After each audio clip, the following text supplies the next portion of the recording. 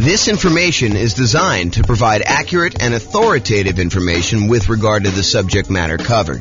It is offered with the understanding that the presenters are not engaged in rendering legal, accounting, or other professional services. If legal advice or other expert advice is required, the services of a competent professional should be sought. Welcome to the Corpus Christi Real Estate Investing and Real Estate Financial Planning Podcast.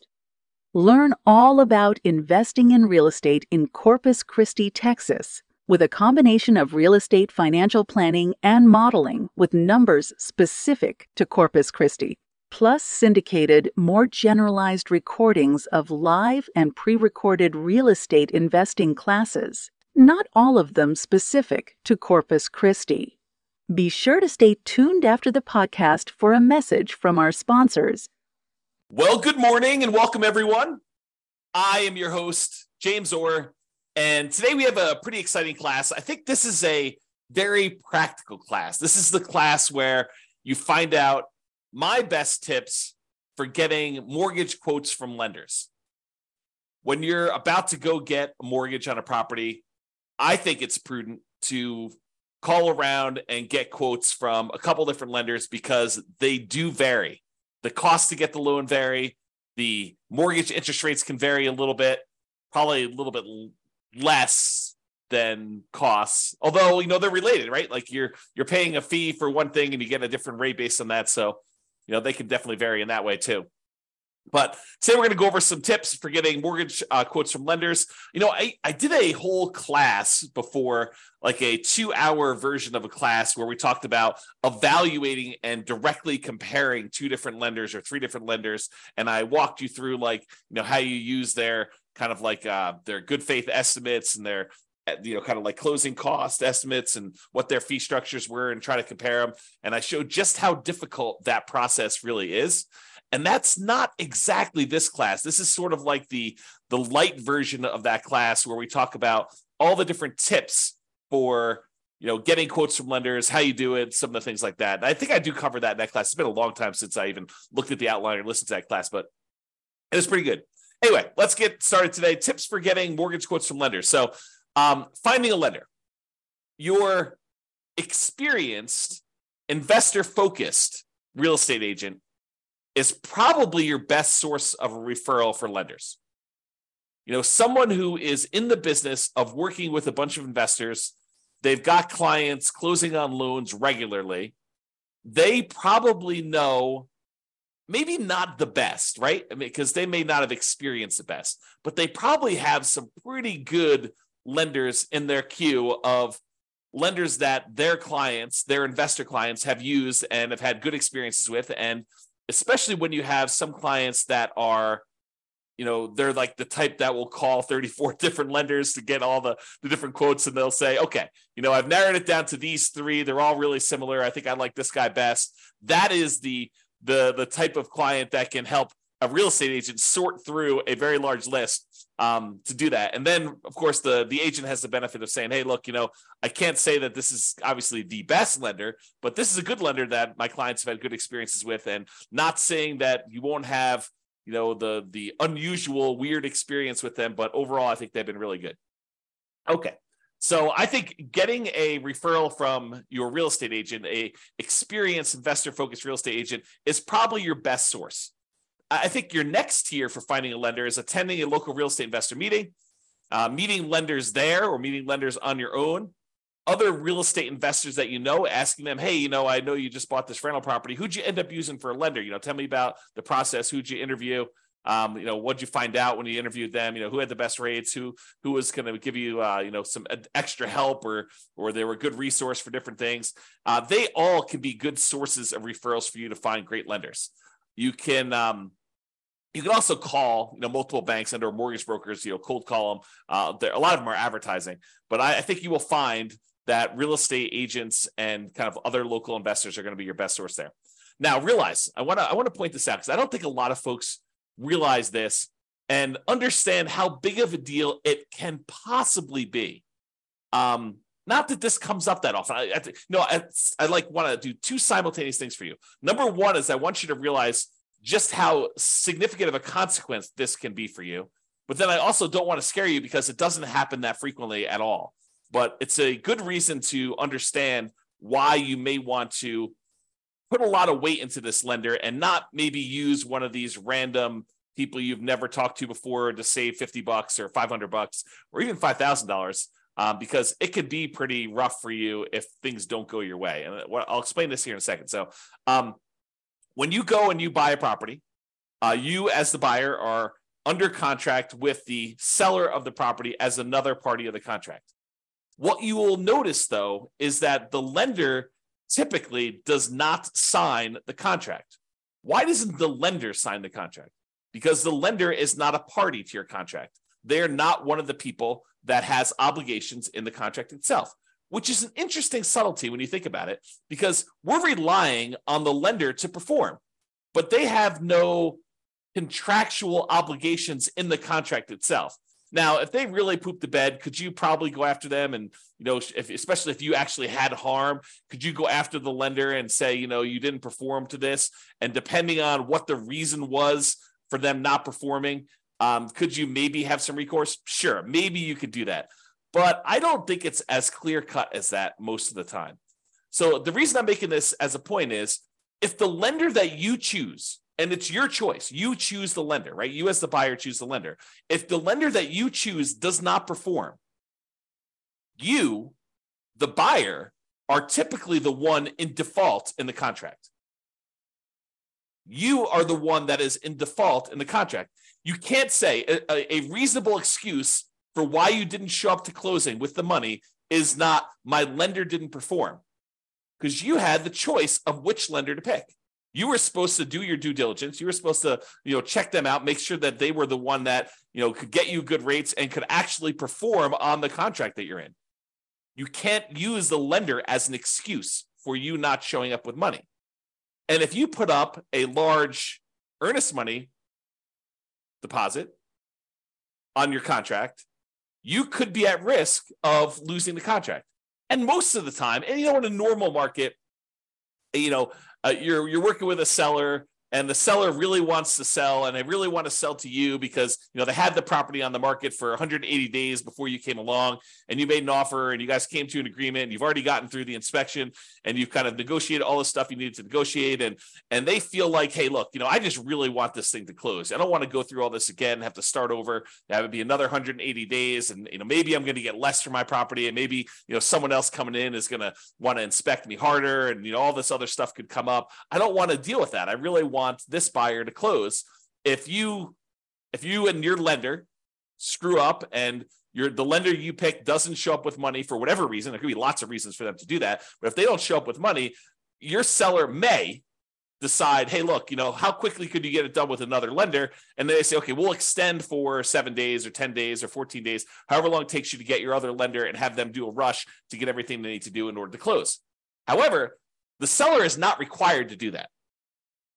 Seller is not required to do that. And imagine a different market where the seller had 20 offers, you outbid everyone else, and maybe the day after they accepted your contract, someone else calls them and says, hey, sorry, I just noticed the property. I really, really want it. What was the winning offer? Your agent or the seller tells the new buyer, the 21st buyer that came along, what the winning offer was. And that particular seller's like, oh, had I only known, you would have offered me $5,000 more than this other guy. Well, if this one falls out, then, you could definitely have it for $5,000 more. And the guy's like, that would be great because this is my perfect property. How willing do you think the seller is in that particular case for them to give you an extra 10 or 14 days if your lender doesn't perform? I think it's less likely.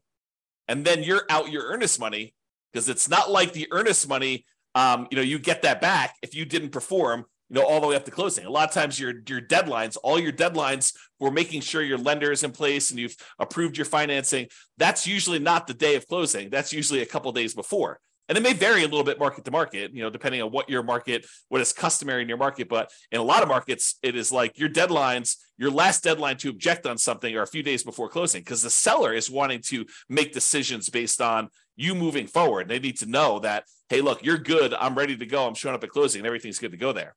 So realizing that using a random lender gives you a random chance of closing.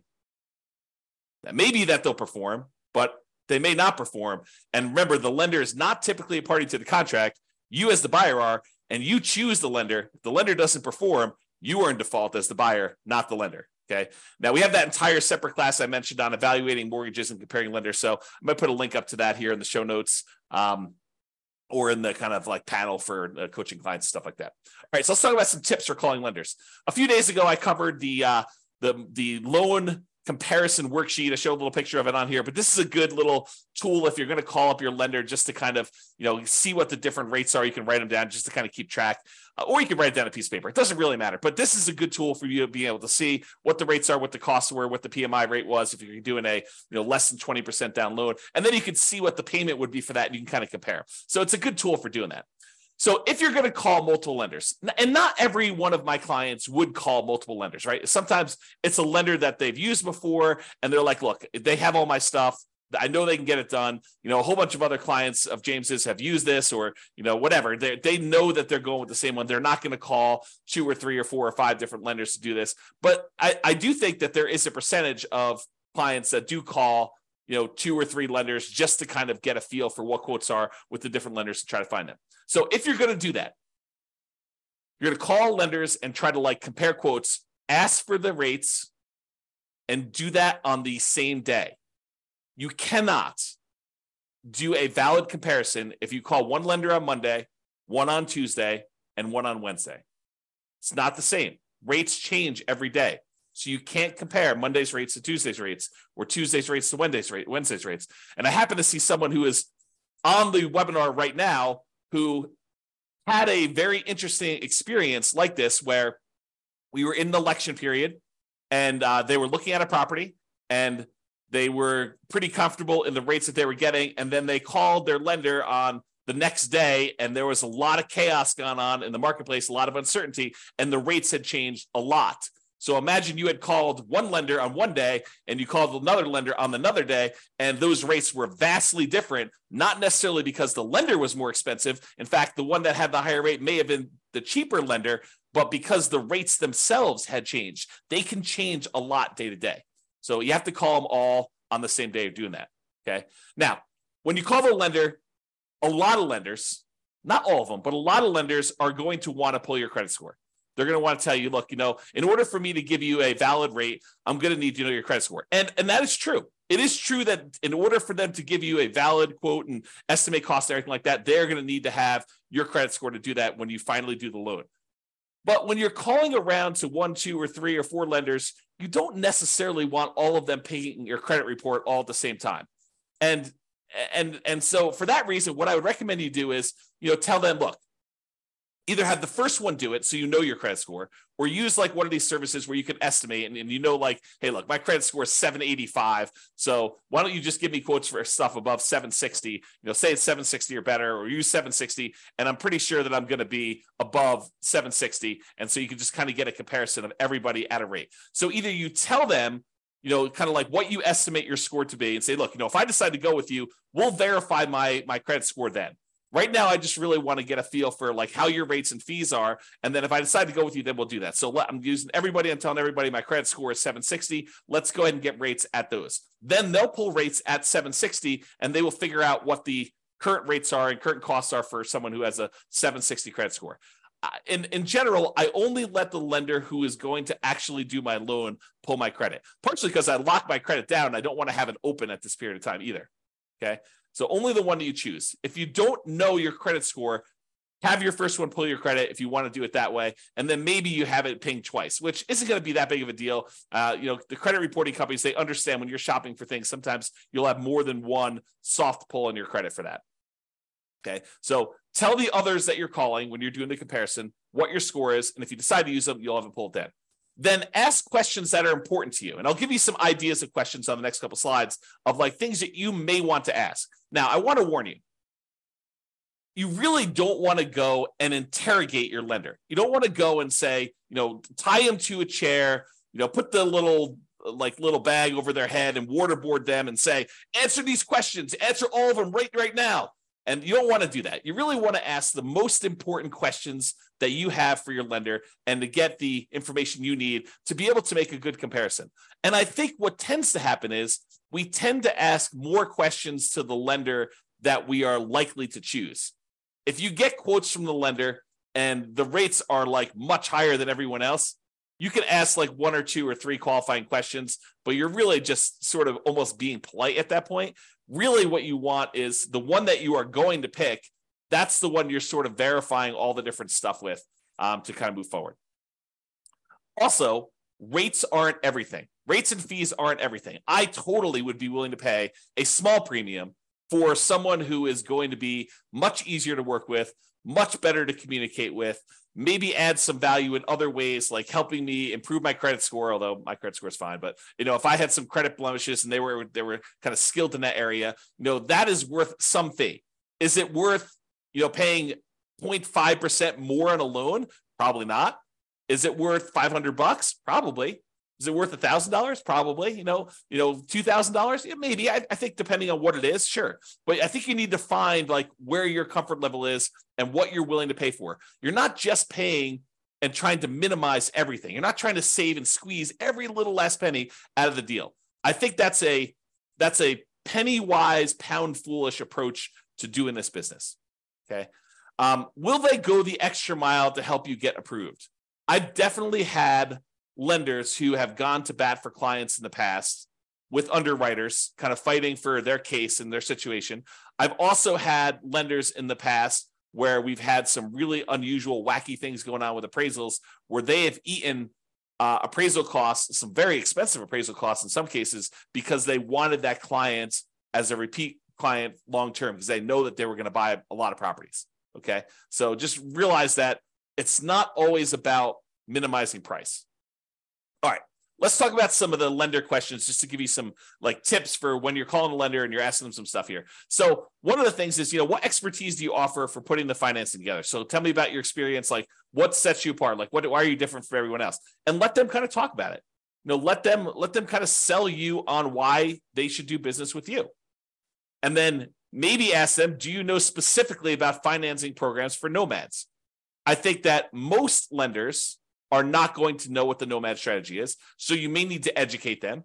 But if they tell you it can't be done, that may not be your lender because it definitely can be done. So you may want to ask them, say, look, here's my plan. This is my strategy. This is what I'm thinking about doing. I'm going to buy a property as an owner occupant. I'm going to move into the property. I want to put, 3.5% down and buy a duplex, triplex, or fourplex if I can. Or if I buy an owner occupant property, maybe I'll put, 5% down or 3% down for the conventional loan. Or if you're, a veteran, you do 0% down, or you're going to buy a rural property, you do 0% down. Tell them what your plan is for doing the first property, and then say, look, I'm going to live there for a year. Is the requirement for people to do an owner-occupant property for them to live in there a year? If they don't know the answer to that, that could potentially be, a small, not a red flag, but like a dark yellow flag.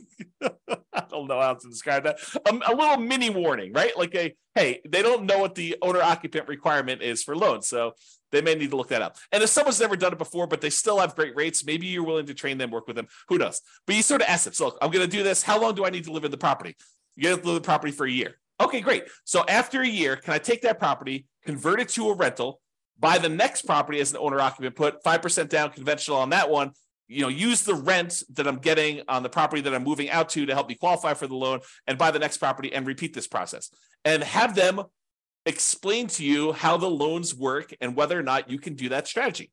Get all of your questions about whether they can do the nomad strategy and how it works and how they think about it from them. They are the ones that are going to be your partner. I'm using partner in quotes because they're going to be providing you 95% of the value of the property. They're going to loan you that money, usually for 30 years at a fixed rate interest rate. And usually the interest rate's pretty low in comparison to just things in general. So, they're going to be partnering with you to loan you, in some cases, millions of dollars. You're going to go do $500,000 properties. They're probably loaning you $5 million. So pretty serious.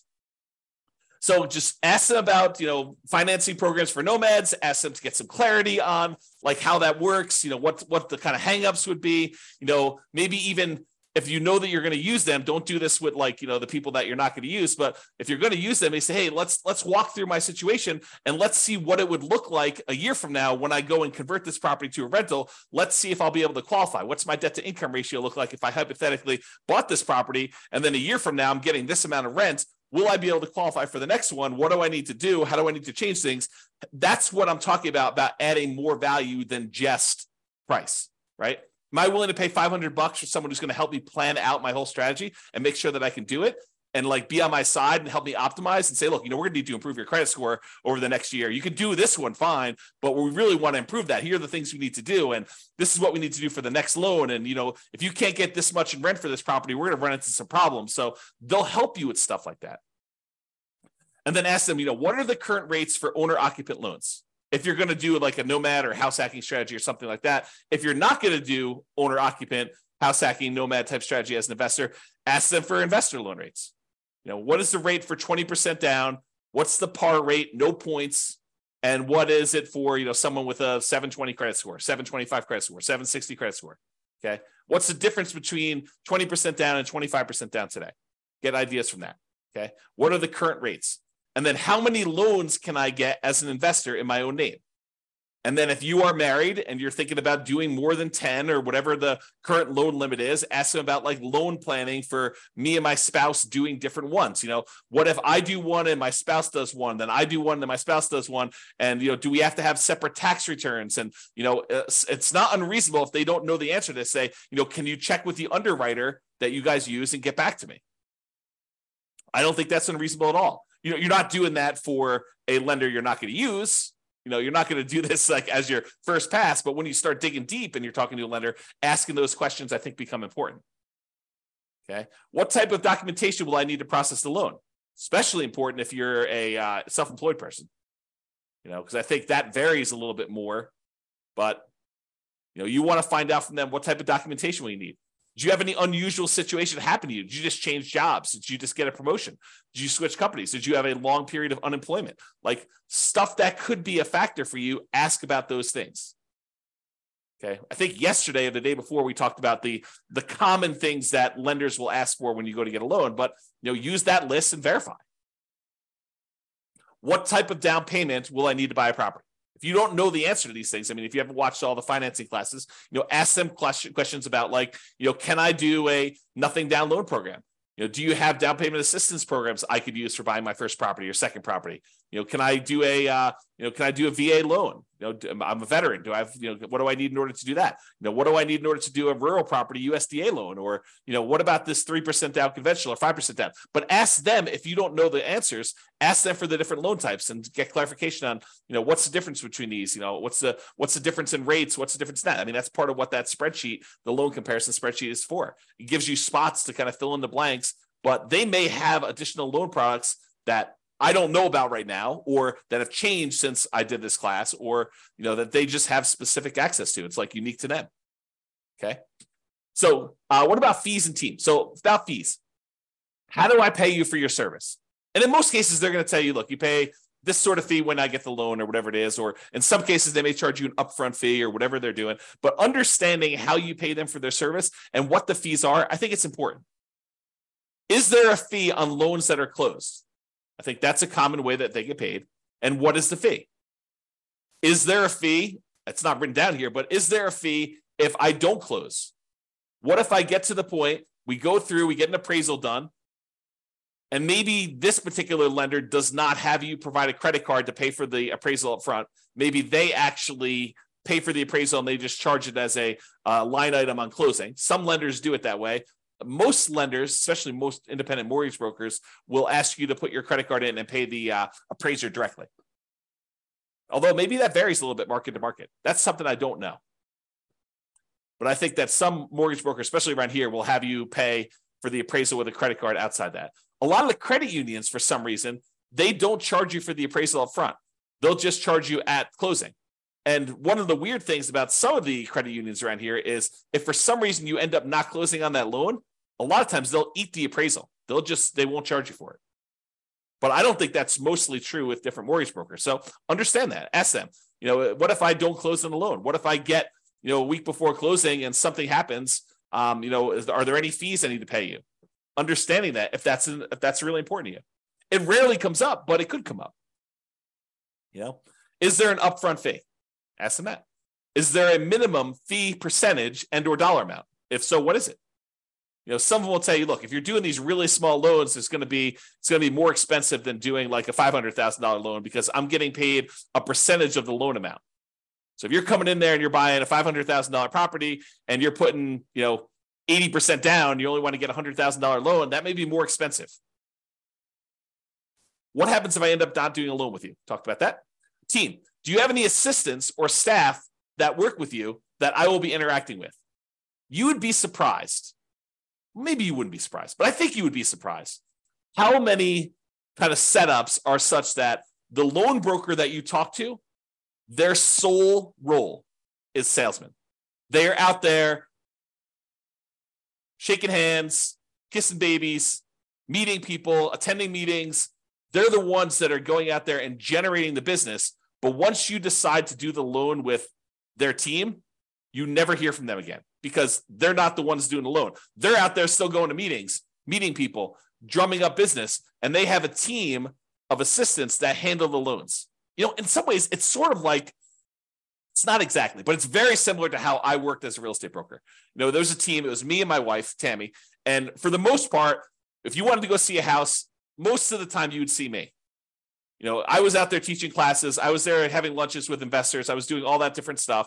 But then when you actually wanted to write a contract, we'd be out looking at a property. You're like, okay, I want to write a contract on this. I would literally get on the phone while we were there and say, Tam, we need to write up this contract. This is the terms. This is what they want to do. And Tammy would take it from there. And she pretty much handled contract to close, that entire stuff. Now, I would get on the phone and answer questions. I would, do some negotiations and stuff like that. But for the most part, Tammy was shepherding your deal in from when you wrote the offer all the way through to closing, and honestly, even after closing. But if you have questions about stuff, usually I was the point of contact to do that. But I don't think that's an unusual setup. Having someone who's really good at, they call this the rainmaker role, right? Like the guy who's out there, gal who's out there generating the business. And then there's the people that they have the detail-oriented, attention to detail, filling out the contracts, following the paperwork, the kind of sitting in the office. And honestly, it's probably a better setup. At least I will tell you my experience is it's a better setup. Because if you are constantly distracted, you're like, hey, look, I'm filling out paperwork and doing your contract. And then, oh man, it's 11 o'clock. I need to go show another property to so-and-so. You get like out of your groove and then you got to come back to it later. And you're like, where was I? Oh yeah. Oh, I was doing this. And then things can happen. Right? Like you get distracted, you like go to a meeting. I'm sure this is true of like other people in other jobs where you're doing like your core competency type work. And then you have a meeting in the afternoon and then your whole day is blown because you like can't really go deep into the work you need to do because you have a meeting in an hour and then the meeting lasts, an hour and a half. And then at the end of that, you're like, oh man, I had all this meeting stuff. I don't really have enough time to go deep into the work. And so you're distracted and you're hard to do the stuff that you really need to do. But because you can't switch back and forth easily, I guess is the way to describe it. So you want to know, who am I going to be dealing with? And so in some ways, you want to know if you're going to deal well with them, not necessarily the sales guy. The sales guy could be awesome. It could be like super friendly, friendly with everybody, the kind of like back slapper, really happy, all friendly to be around. And then the person you're working with could be like total meanie who just is like, like not very friendly at all and not very good at answering questions, but I don't know. Not saying that Tammy's that, but that's I've seen stuff like that before. All right. What would I be dealing with you on directly? And what would I be dealing with them on? Just kind of getting some clarity on that. All right. References. So what percentage of your business is from new clients? What percentage is from repeat business? I will tell you this changes over the course of a career. When you're brand new, everything's new. All of it's new business, hardly any of it is repeat. But you get to a certain point, especially if you stop doing business generation things, that the majority of it is from repeat business. Or it should be. If it's not, that's a warning sign, right? What percentage is referred from existing clients? This was a major point for me. Like we had a lot of existing clients referring people. And if they're not getting referrals, that's probably a sign that the quality of their business may not be what they think it is, right? Because you should get referrals in this type of business. Now, if that's like, if someone tells you, I don't get very many referrals or something like that, it could mean that they're new, which is definitely a possibility. And in a business like this, sometimes people cluster together. Sometimes their clientele is relatively young, new people, and there's not a lot of them necessarily buying houses, as an example. Or maybe it's really, really old people and they're not buying houses. Or, so it's like, you got to understand a little bit more. You can't just use this as a number and make a decision based on this, but it's something to think about. Here's another question. Do you have a few, that means 3 in my mind, existing clients that you worked with in the last 6 months?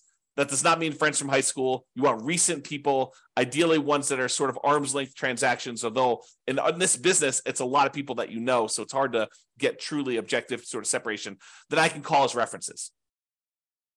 You probably want to get investors, nomad references when possible. Someone who is doing something similar to you. It'd be helpful to understand that. Which goes back to like how we told you about how to find them to begin with. If you find an investor who recommends them, well, then you already have talked to them. You got to get that reference already. And I realized that this is what you tell the guy you're interviewing, or the girl you're interviewing. Hey, I realize people don't always agree. If I happen to stumble upon your most troublesome client, what would be their biggest complaint about your service? And then here's a warning. If they say they've never had a problem, they've probably not had enough clients, because problems naturally come up in business. I know that I've definitely had clients that were like, oh, that was a little rocky. And it's natural. I mean, things come up that were unexpected. And I don't always cater to what everyone thinks things should be like, right? Some people tell me, look, you should do this. I'm like, that's just not my business. That's not how I do it. I'd have to think of an example, but that's just not how I would normally work things. Have you worked with any real estate investors, nomads that have invested like I'm doing? And can I tell them about your service? So in conclusion, get a referral to find a great lender to reduce the risk of being surprised. That's really what we're talking about. We want to reduce the chance. It's not saying that you will never be surprised, even with a known entity, right? I have a saying, and I'm not sure if it's 100% true, but I think every service provider goes lame at some point. At some point in time, something happens where the wheels fall off because they're distracted, they're trying to grow, they're trying to expand in a different way, they've got staff turnover, they've got personal problems, but there's all sorts of reasons why at some point in time, every person, every service provider, every person this is probably true of every employee, right? Like at some point, something goes wrong and something happens. It is the extreme rare case where someone will have a perfect record and nothing will ever have gone wrong. So what we're trying to do is reduce the risk, not eliminate it. Interview your lender, get quotes all on the same day with the same credit score. And then have a conversation, not an interrogation. Don't waterboard them based on the interview questions and some of the ideas we've given you based on that. Okay? That's all I got. Any final questions? I don't see any. Thank you all for coming. I do appreciate it. Good to see everyone live. Most of the time, we just get people listening to the recording. So it's great to see people live. Thanks, everybody, much. And I will talk to you all soon. Have a great weekend. Bye-bye for now. With home prices up, mortgage interest rates up, and rents up, but not quite enough to counteract the higher prices and interest rates.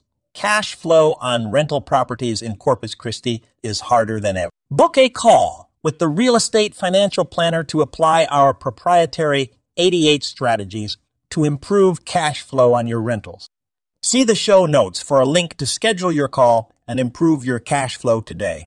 If you're a real estate agent, lender, or professional in Corpus Christi that wants to help our real estate investor listeners, consider reaching out to learn about collaboration opportunities with this podcast.